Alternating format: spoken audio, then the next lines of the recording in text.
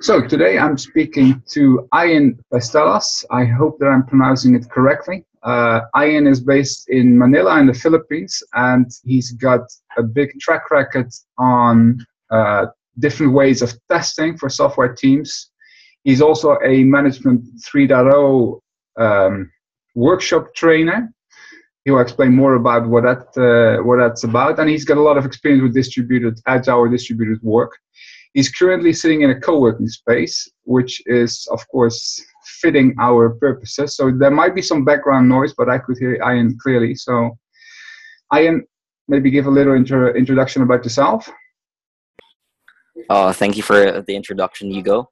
So my name is Ian, not Ian. It's quite different. Sometimes some people call me Ian, sometimes Ian. That's okay. From Manila. Okay. And well, my primary areas of interest are in experience design, agile management, context-driven testing, and over the last 3 years, I've also dabbled with startups and entrepreneurship. So I speak in various conferences on those topics as well, here and a couple of engagements in Singapore before. My role now has evolved into more of like a product management, which is good because it's incorporating all those areas, I suppose, and I'm enjoying it quite well. I also do run some community meetups here in the Philippines for software testing primarily. So I organize the software test management roundtable here in Manila. It's patterned after Kem Kainer's similar like event in the US. He's one of the sort of the thought leaders in the context driven community. And then I also actively collaborate with the Software Testing Philippines community group and the Agile Philippines group as well. And like what you've said earlier, I also conduct workshops here in Manila for agile management and software testing. Cool. What impresses me is that your level of English is really fantastic. I haven't worked with people from the Philippines much, but I've recently hired a personal assistant who is also awesome at English. So I'm very impressed. And I also think that in the Philippines you are sort of ahead of maybe not the rest of Asia, but I think you're far ahead with agile, with different ways of testing that you're expert in. I'd like to think so. And, yeah. Seems that the software community is sort of quite evolved over there. It is, yeah. Maybe let's start with the testing background, because I think that's your main area of expertise. Because I read your LinkedIn profile, and I think for a lot of people who are into maybe product management or not so deeply involved in the technical side of software development, testing is just take a screen, start pushing some buttons, fill a couple of fields, and see what happens. So, what kind of, because I read several different ways of organizing testing in your profile. Maybe explain a bit about those and how this can help software teams. Yeah, thanks for that. Well, I guess one problem that a lot of people get with software testing is they think of it as a phase of software development, which is sometimes becoming a problem in terms of how different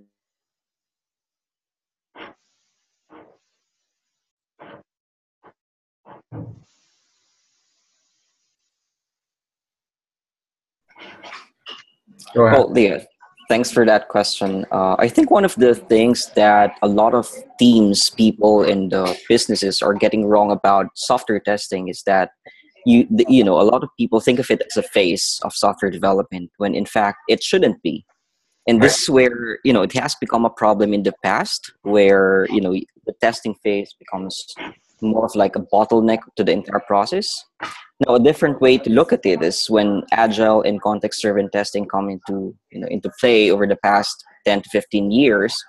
The testing now evolves into more of like integrated into the phases of each phase of the development rather than a separate one. So it's not like a throw off the wall kind of thing as compared before, where a group of testers run through the scripts that they've prepared.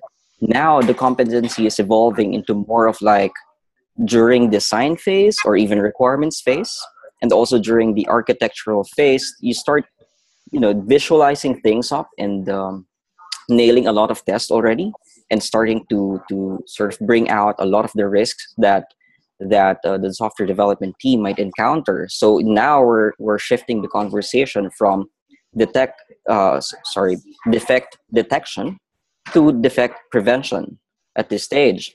So this is where a lot of things like experience design and agile are coming into play, and of course exploratory testing.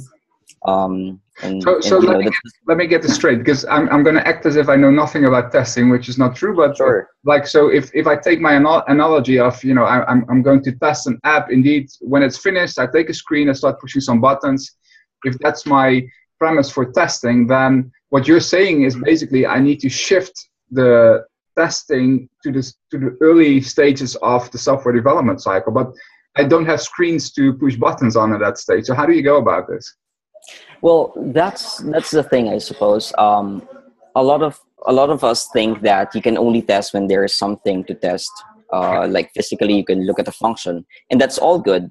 It still remains the same way as it was before. But now you wanted to make sure that in order for you to be more agile about your software development, you may want to start raising the bugs that you might see in the future. It's more of like risk-based approach where you start thinking about, how could this fail? Where are the Right. issues that could occur, and then feed that to the developers so they can factor that in during development.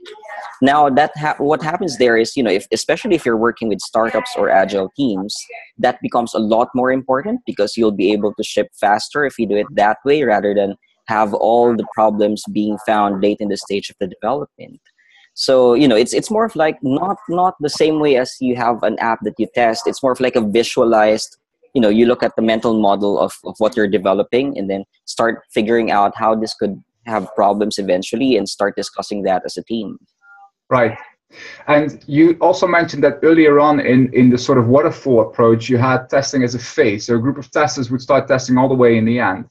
With an agile approach, they are usually part of a complete multidisciplinary team. So how do you recommend software teams to go about this? Well, there are two ways, your testers, if they are dedicated testers, of course, they can contribute to the entire phase or to the cycle. One is they could play more of like an analyst role where they help out the team to understand what needs to be delivered, understand the goals, and flesh out the user stories and acceptance criteria. The other way to do it is more of like an engineering tester where they start to automate a lot of the acceptance tests so that when the developer finishes developing, then you could just simply run the test and see whether they've met the criteria for the user story. Yeah. So there are different flavors as well, of course, in between, but for the most part, as what I've seen, that's been the most effective. I think it makes a lot of sense, because if you engage a tester into writing the user stories and a definition of done, then they're involved from the beginning. And I can also imagine that it helps a developer to become more aware of what he needs to look at, because, I mean, a lot of developers have the inclination to just start writing code and then they say, I'm finished. Yeah, absolutely. I can imagine that having some testers on board in a team can sort of prevent that, or at least the tester could facilitate the developers to test their stuff well. Yep, absolutely. And to make a step to the topic of our podcast, distributed work. How do you? Because I see a lot of setups in distributed teams. You could say, okay, I've got a product owner in, let's say, the Netherlands where I reside, and then I've got a team in the Philippines that is a complete Scrum team with a Scrum Master, a couple of developers, a designer, an architect, and a tester, for example. But I also see different setups. I've got a client in the Netherlands who has developers in Holland and Ukraine, with a team of us in Kiev, and then they've got about 20 testers in India. I'm still impressed by the way they manage this, because they're not a very large company. They've got 150 people or something, and their Scrum teams actually they have full-fledged Scrum teams completely distributed. So what would you say, based on your experience, is the best, or one of an advisable setup? Well, it becomes a bit of a challenge when you have distributed teams trying to play a role in terms of development using Scrum. For one thing, the time difference is going to be a challenge. Second, probably some communication gaps and cultural differences around there. But what I've seen is it's not a matter of location, and it's more a matter of being able to openly communicate, openly work together towards the same goal. And if we're gonna talk about, for example, like best practices around it, of course, best practice is always best practice, as we always say. But some practices that are quite good in terms of nailing this kind of a setup is one, this is where my recommendations come in, I suppose, not just for testing but for the development team. One is you need to start with why. If you've seen Simon Sinek's talk in TEDx, he said, in order for people to follow you, you need to start with why. And it applies the same way with software development and software testing, because if you're, for example, working with a product owner who just gives you tasks or stories to work on, then you're just, going to be more of like an 8 to 5 person, come in and come out, do the task, leave work. But once you start communicating to the team why this story is important, how it's going to add business value, what is it going to do to the users, how valuable it is for the business, then you start giving them more sort of input, insights, and sort of engagement into the product that they are building. And Right. this translates to actual testing work, and this I've seen it happen. Once testers are aligned on how things should work and why we're doing it, they start also aligning their goals, their tasks towards that. Okay. So it's just, I love what you're saying. I'm just thinking about a little deep dive on this, because what I faced is that what you say is absolutely true. I mean, if you have a team, especially if they're working longer term, because that's why if you're developing a product and your team stays intact for a longer term, you should absolutely invest the time to get them behind the purpose of that product you're building. What I've seen as a complicated thing is, especially if it's a sort of legacy product, or the product has been built in, let's say again, the Netherlands for a while, for a couple of years. The team has been working on this, and now they add a couple of team members somewhere else. That team in the Netherlands they sleep with that product for years. So they yeah. talk about it, they know everything about it, and the team remotely doesn't. They don't know. They come in fresh. And it's very hard for the onshore team to see what kind of knowledge they need to transfer to the offshore team. And often it starts looking like those guys remotely don't understand what they're doing, or they're stupid, or whatever. But it's usually because they don't understand the product, and they even don't know why the product is built, how users use it. Do you have some practical tools or suggestions for teams to sort of transfer this knowledge and get people behind the why? That's actually a good question. I don't know. That's I know a couple of solutions, but it's a tough one as well. People struggle with this. So. That's true. A lot, for example, if you're working with a legacy product, then it becomes a challenge to cascade the information to the testers that you're going to be bringing in, or to the new people. But I suppose a couple of things that come to mind outright is one, you need to, for example, you're the manager who's engaging another company to work with you. You need to create some stories around it. Stories make people understand how things have grown, how things have progressed. You need to give them stories on what the product is about, how it came about, how it helps people.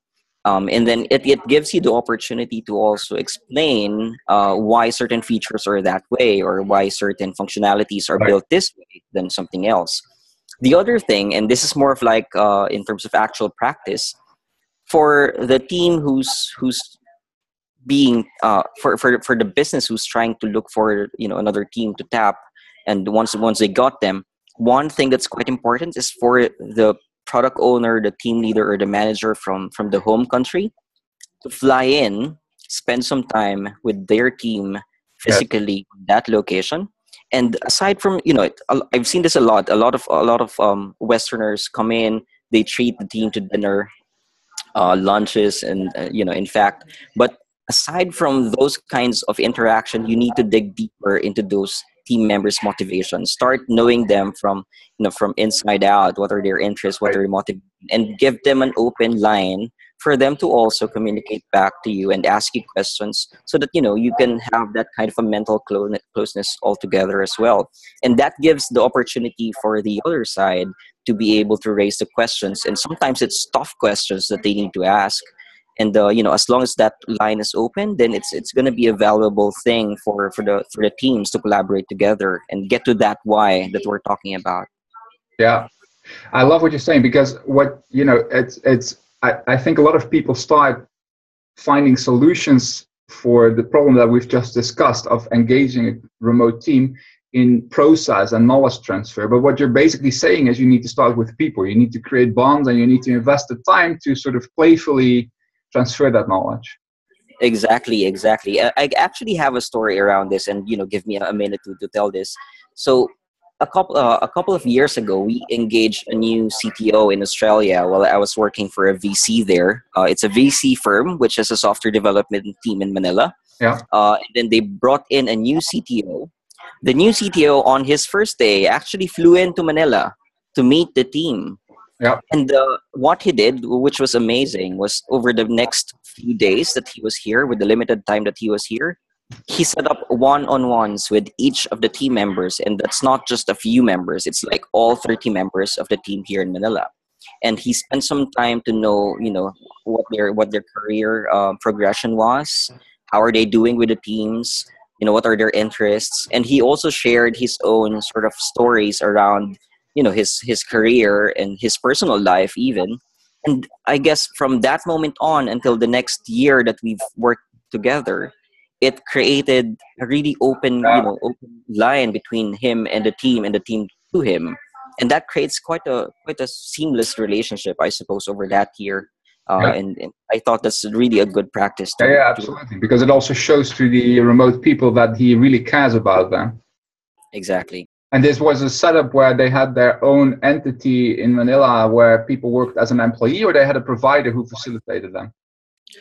It's a quite complicated Okay. setup, but simply put, they have a provider, but the team is actually theirs. Yes, exactly. I think that's actually what works best, because I've seen that if you have a team which is completely with a provider and you make a agreement with each other where it's sort of a, let's say black box, I throw in my requirements and they'll build it and send it back, then it's usually not working, which is incredibly tough. So I think this CTO approach is pretty, that's the way to go about it. You see it as your I own believe so. team, no matter how the construct is, and build engagement. I believe so. The other thing that triggered me is you said it's important that if as a CTO you go to Manila for a week to talk about the product and also build engagement, that it's important for the remote team to ask a lot of questions about the product and try to challenge at least to try to get the knowledge out of that person who comes. What I found is in India, for example, I've got most experience with India. In the initial stages of a relationship, this is very tough for people in Indian culture to do this, because there is a certain hierarchy, there's status, so there's a lot of factors that influence their ability to ask questions to a client who visits. And unless they've worked in my Indian company in Kochi for like 4 or 5 years, it often does not happen as you describe. How is that in the Philippines? You got a good question right there, and I think you nailed it. It's also the same story here in Manila for the most part. Generally, a lot of people doesn't feel free to doesn't feel like they could ask questions, especially if they're facing a foreigner, Right. uh, like people from US, UK, or Australia. And it's quite a bit of a challenge, actually. That's one of the challenges I faced when I was building this team for the Australian VC here in Manila. Because a lot of my guys don't want to raise questions. They're just too afraid to ask. You'll sit in a meeting, and then when the turn of the general manager to ask, do you guys have any questions? Silence for the Yeah, next minute. exactly. Now, I think how we've addressed that is we looked into people who are more sort of vocal about stuff. We engage them. So it's like in your product development, you have your early adapters and the visionaries, right? If you remember, I'm not sure who provided that uh, thought before, but you need to look for your early adapters so that in order for the change to cascade. Once we found a few people who can actually freely talk about their thoughts, a lot of people actually followed through eventually. It's going to be like a matter of like 6 to 12 months, but eventually you were able to get them to speak up, which is quite good. Yeah. Yeah, exactly. So you're saying it takes time. There are no shortcuts. Yeah, definitely. Yeah. I'm just thinking because I do a webinar once a month with Wasim Hussain. He's a well, he was born in Switzerland, but his parents are from India. So he's a intercultural trainer between Europe and India. And I asked him the same question. I don't recall his. I'm going to do another one on the 27th this month. It's a webinar of an hour or so, but he's got a lot of tips. I don't recall what he exactly said. One thing that I found to work in my own team for a keeper is instead of asking my teammates in a weekly meeting, do they have any ideas how we could improve as a team on how we work or on the product we're building, to make a sort of sticky note wall online. We use Lino for this, which is a free tool with sticky notes, and to ask them every week upfront to share their ideas or to put stuff. And that actually worked much better, because somehow that it's not talking, it's not me asking, do you have any ideas? But they can do it during the week, and that brings up more. I think that's a good one. Yeah, that's a good one. One thing that we've also used before, maybe not as similar to what you've done. We used Slack. I'm not sure if you Yeah, guys are aware of yeah, that. all day long. Yeah, Yeah, absolutely. So Slack, when we tried implementing Slack, a lot of people actually jumped on board and started talking about stuff. So it's not just about work. It's not just about the tasks that you need to do for a certain day. You know, we created channels there for people to just hang out and talk about stuff like pets, or like funny gifs, or something like that. So I think when we created that channel, it also gave an avenue for people to speak up, even to the general manager and the CTO directly. And we have the CTO and the general manager also interact with them directly on that scale. So which is actually good. It invites everyone to pitch in. Now when they go back here in Manila, you could see that a lot of people are more comfortable talking to them than when they both started. so you actually managed to get people to share funny stuff in Slack, because I did not. I haven't tried really, but Well, GIFs, the Giphies, if you've seen that, you can share the images, Giphies. yeah. Yeah, lots of funny news. Some people share that. So yeah, we've already done that. A lot of people are quite happy with that. Yeah. Well, I'm just exactly, yeah. I use it very functionally, but I'm in the Slack channel of Lizette Sutherland, Virtual Team Talk, and she's trying to. She started it 2 weeks back, I think, and she's trying to invite a lot of people. I think she might invite you as well to Sure. start conversations about it, about virtual work and what we could do together. But I'm still. It always looks like sort of chat module, like we had 20 years or 15 years back, where you had this chat rooms where people were just chatting and you have to read everything. And okay, I think it depends on the person also. Yeah. To make a small step to um, some tools to help people become more agile, especially in a distributed setting. I saw that you also give those workshops for Management 3.0. I came across this method a couple of months back by meeting Lizette, actually. What is this about? It's written by a Dutch guy. I haven't met him, Jurgen Appel. Tell me a bit more about it. All right. Well, I'm part of this like a management 3.0 group of facilitators globally, and I think I'm the only one at this point in the Philippines. What we look into management 3.0 actually is about being able to manage complexity, like how do you manage self-organizing teams, but more than managing people, it's actually about managing systems.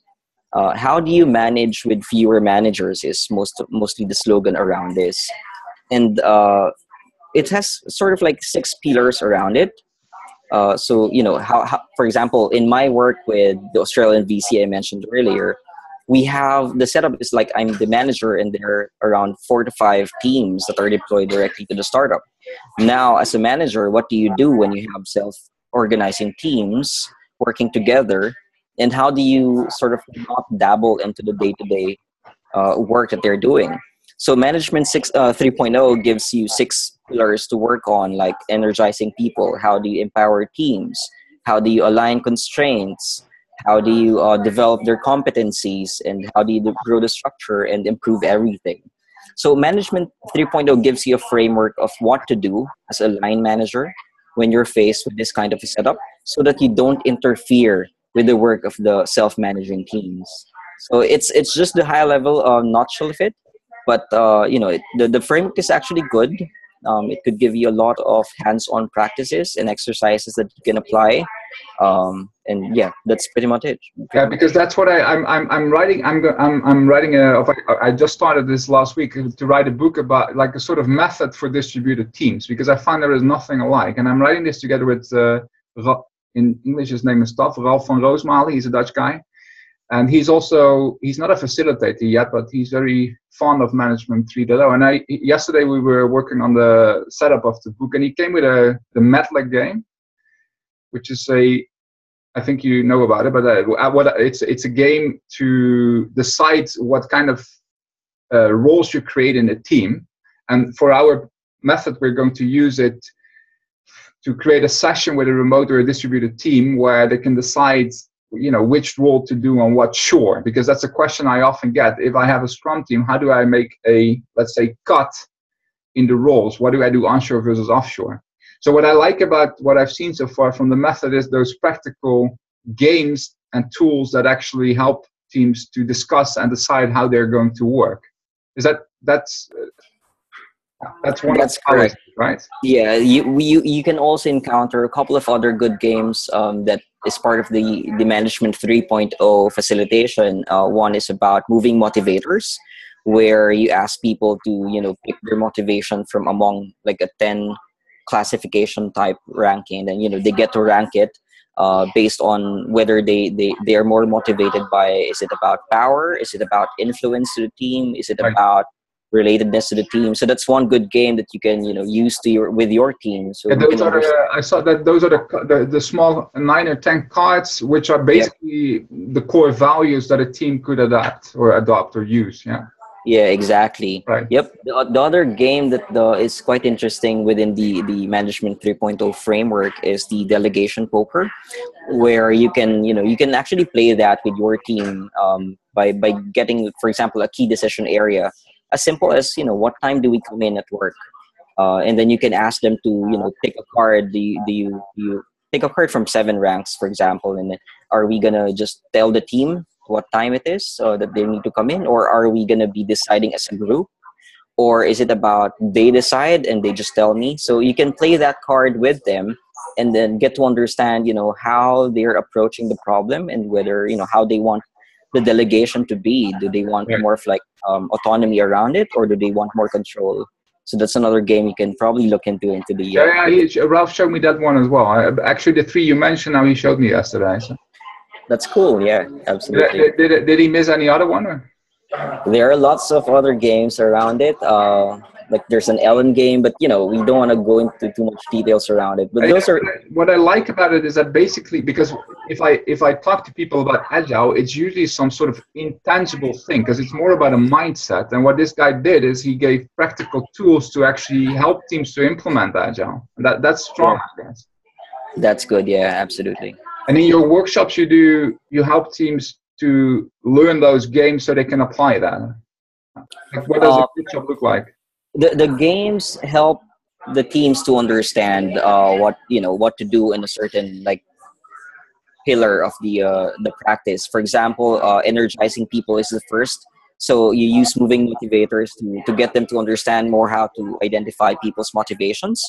And then you could use delegation poker, a delegation board, so that you could understand how to empower your team quite more. So yeah, the games help out to understand the principles around Management 3.0. Yeah. What would you say are the benefits of this method for distributed teams?